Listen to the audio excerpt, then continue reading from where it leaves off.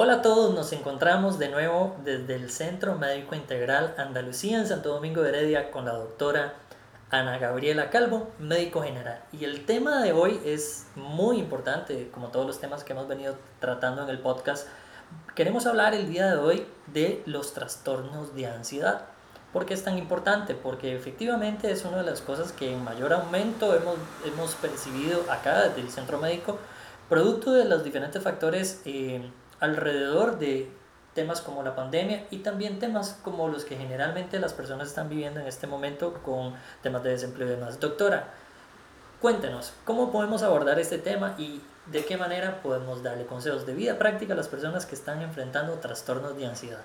Bueno, un gusto estar acá con ustedes de nuevo y pues esperando que este tema sea de gran utilidad porque es un tema de todos los días, que si bien es cierto ahorita pues se exacerba un poco, pero es algo que siempre está presente. Hoy, como manera introductoria, les quiero decir que pues el sentir ansiedad de modo ocasional es parte normal de nuestra vida, ¿ok? Pero, ¿qué es lo que pasa con los trastornos de ansiedad como tales o más frecuentes? Es la sensación. Sensaciones como qué, como miedo, como preocupación intensa o excesiva o persistente de alguna situación o de nuestras situaciones diarias inclusive. Entonces, los trastornos de ansiedad se dan como episodios repetitivos de sentimientos repentinos de una ansiedad intensa, miedo o terror, ¿verdad?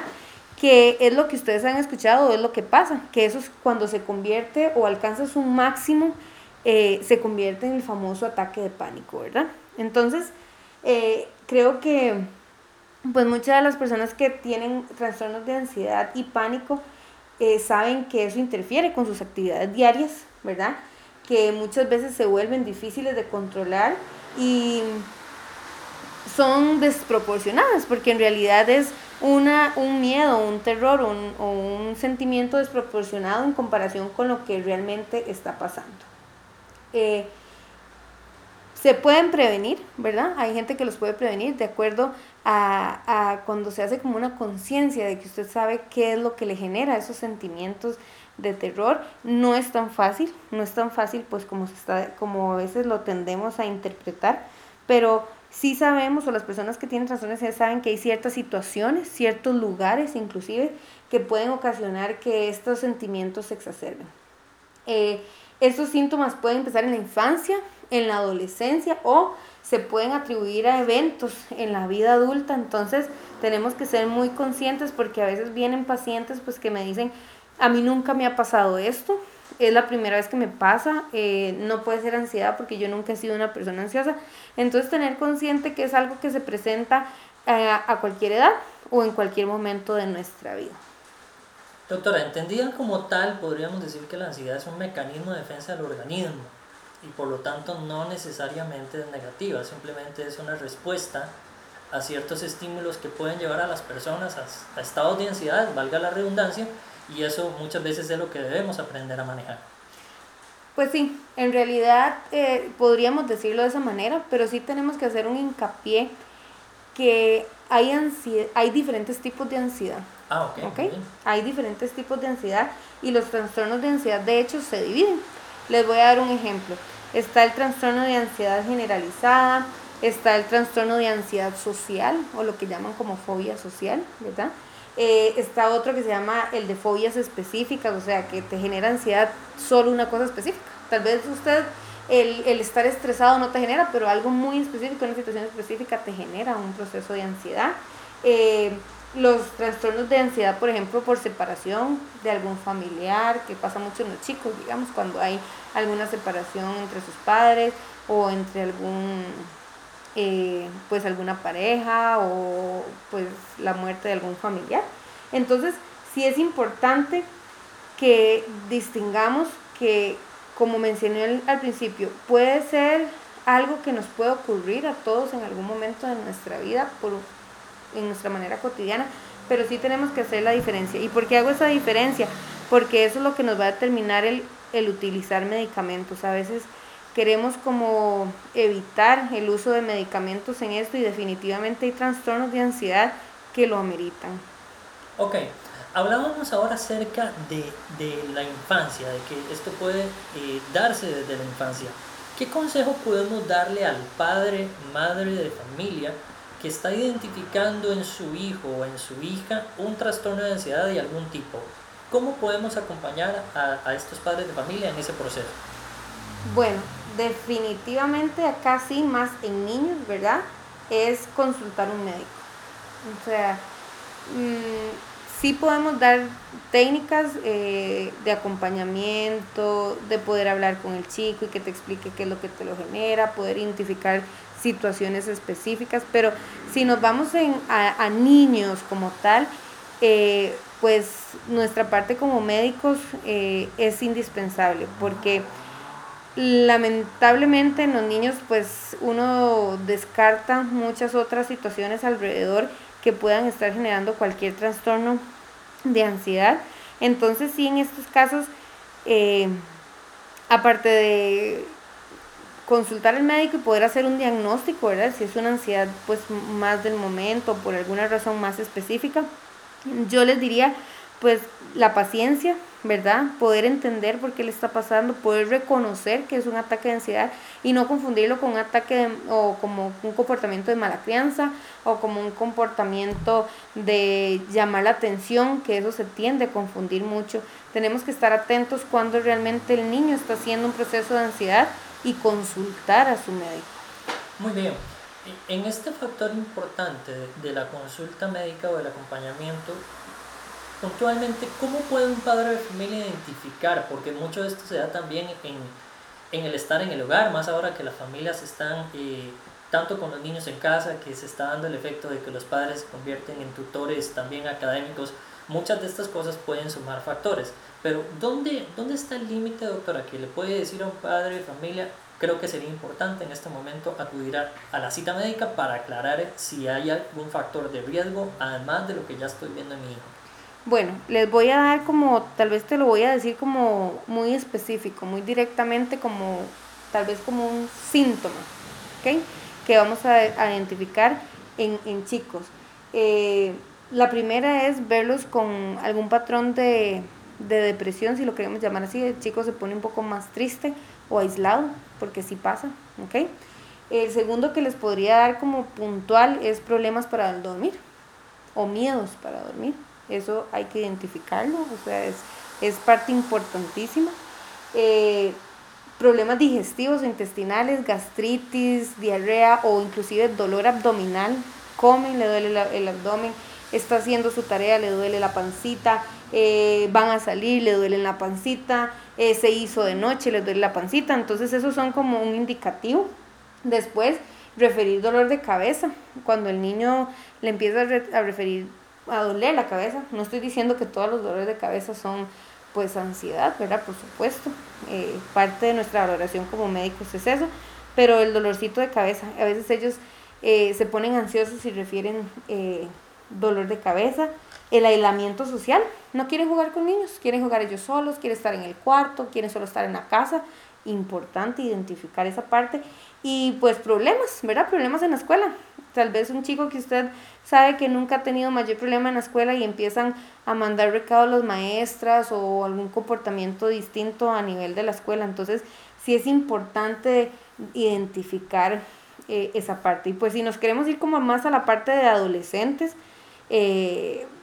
siempre destacar el abuso de sustancias, ¿verdad? Siempre tener cuidado, las madres siempre estar un poquito más encima del abuso de sustancias puede venirnos a una parte pues ansiosa y básicamente en realidad yo creo que esos son como algo muy específico que son como signos o síntomas que nos pueden reflejar una alerta para consultar.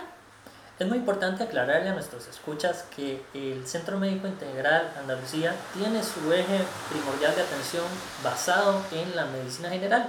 Y la medicina general abarca todos estos temas. Creo que también es parte de mucho de lo que queremos comunicarle a todos ustedes a través de este servicio en los podcasts, de que tanto el niño, el adulto mayor, el adolescente puede verse involucrado en diferentes procesos donde la atención de un médico de cabecera se vuelva fundamental, indiferentemente de si se trata de un aspecto emocional o un aspecto físico propiamente.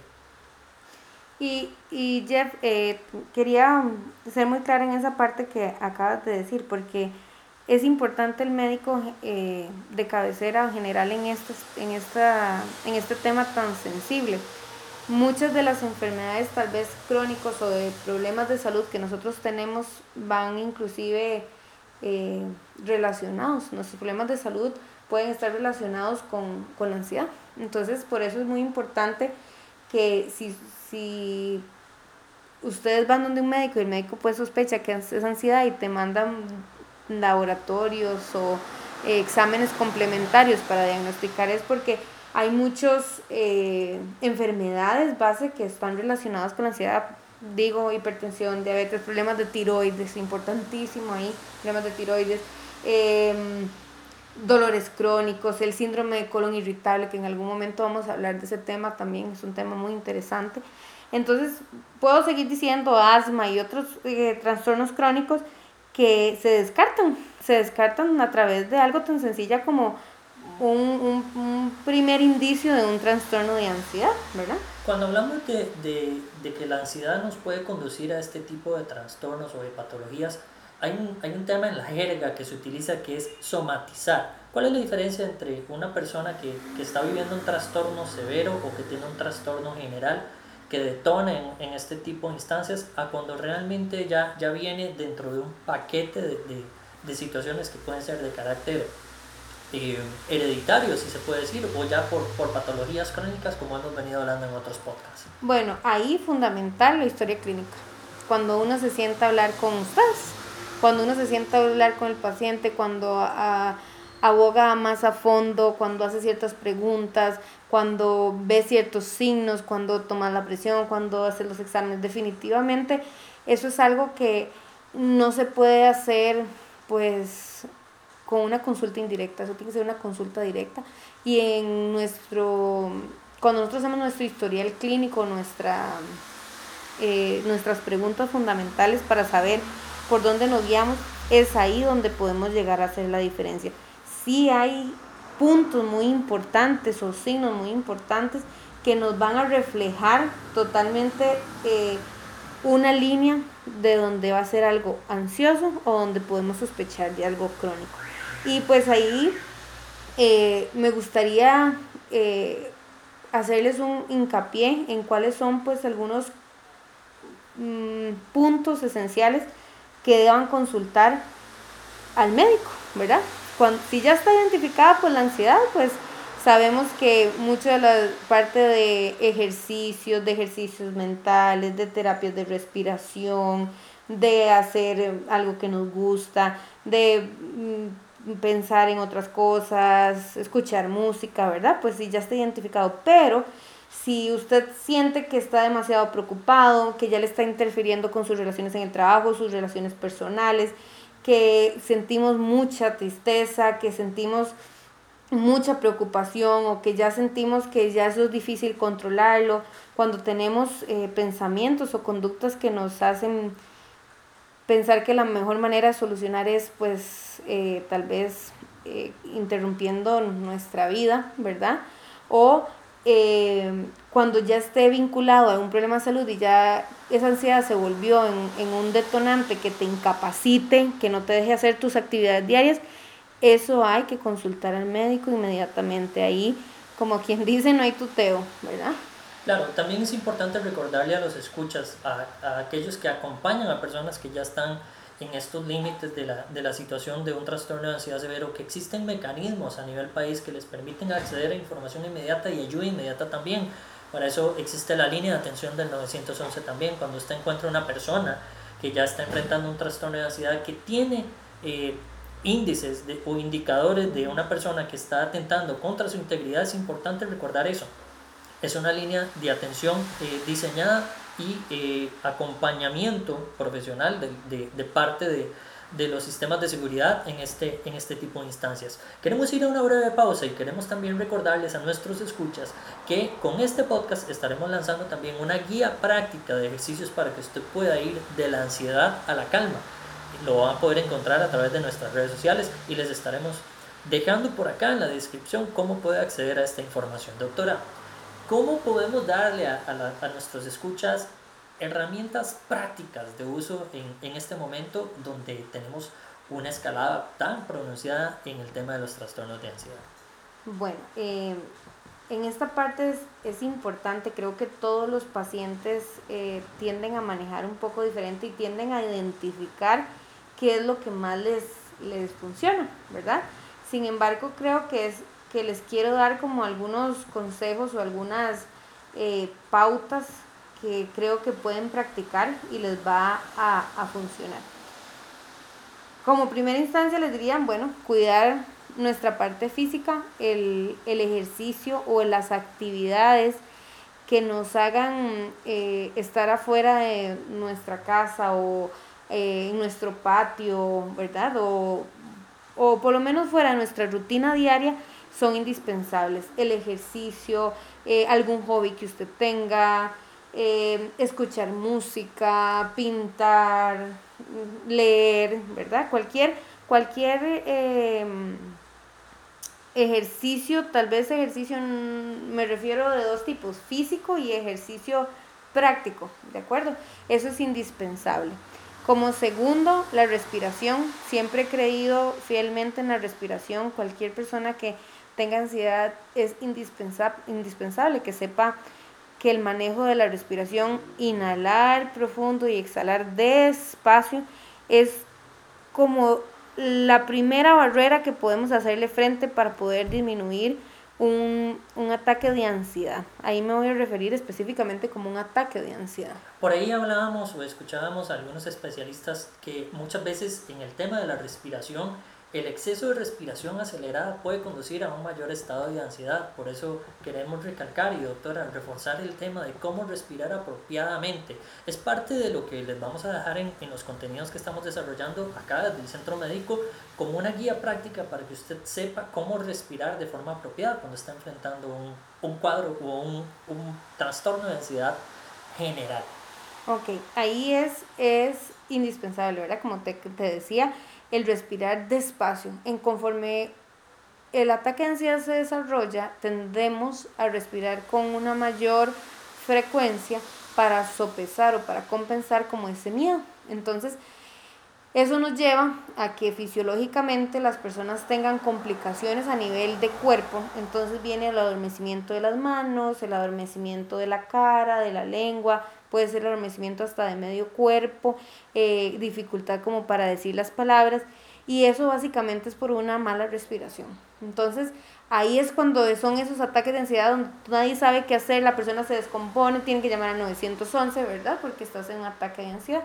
Hay muchas personas que lo saben identificar, muchas otras que no, o es la primera vez que les ocurre, y da una sensación bien complicada porque es una sensación donde sientes que pierdes como el dominio del cuerpo y donde empiezan a surgir esos síntomas de hormigueo, de adormecimiento, que pues lamentablemente se piensa que es cualquier otra patología, ¿verdad? Entonces, ahora que hablábamos acerca de las consecuencias del COVID, mucho de esto ha sido el distanciamiento social y también el confinamiento de las personas.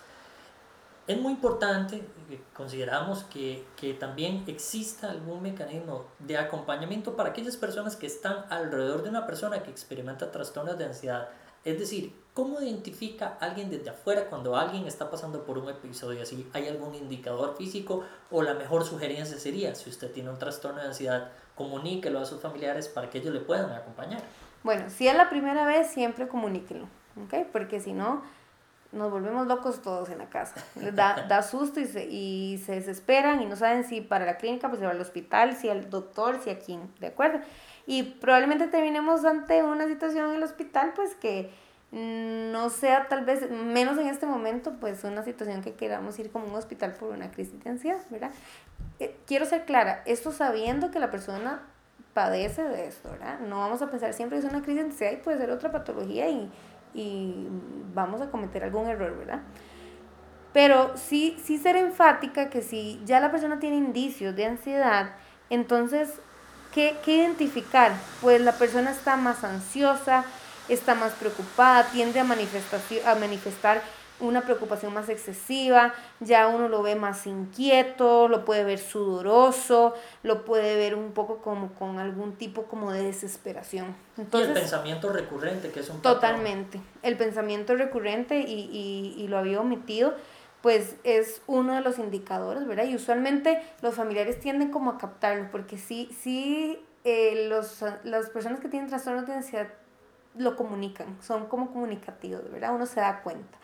Entonces, esos son de los primeros signos y claro, cuando ya viene el ataque de pánico como tal, es muy evidente porque entonces viene la respiración apresurada, ¿verdad? O muy rápida, el adormecimiento puede ser de las manos o de la cara, entonces ya esos son síntomas donde ya tenemos que identificar que estamos presentando este proceso agudo. Muy bien, creo que de forma concluyente podemos ya tener algunos indicadores que usted desde su hogar puede identificar y también algunas prácticas. Le queremos reafirmar y recordar que hemos creado una guía práctica para que usted sepa cómo puede atacar, si cabe la palabra, los efectos que pueden generar sobre la vida suya o sobre la vida de alguno de sus familiares un trastorno de ansiedad general. Doctora, queremos agradecerle nuevamente por todo su consejo médico y nuevamente recordar que si en algún momento algunas de estas situaciones merecen o necesitan la atención médica, el Centro Médico Integral Andalucía acá en Santo Domingo de Heredia está con las puertas abiertas y funcionando perfectamente con todos los lineamientos de seguridad para que usted pueda acercarse al centro médico y recibir atención oportuna. Pues encantada. Quiero cerrar nada más con 5 breves palabras para todas las personas. Ojalá que las recuerden, las apunten, tomen apunte y las hagan en una hoja bien bonita y las peguen por ahí en sus hogares. La primera es hagan una pausa siempre, reflexionen lo que está pasando y respiren. La segunda sería mantengan una rutina saludable, ¿verdad? En algo de lo que les guste y ya lo comentamos. Conéctense con otras personas, llamen a sus amigos, llamen a sus seres queridos, tengan interrelación, no dejen de conectarse con cualquier persona que ustedes aprecien, sean amables con ustedes mismos, ¿de acuerdo? Y pues con los demás, eso es muy importante, no se achaquen tanto y pidan ayuda si lo necesitan, muy importante, recuérdenlo, pidan ayuda si lo necesiten. Un placer estar acá con ustedes. Muchas gracias.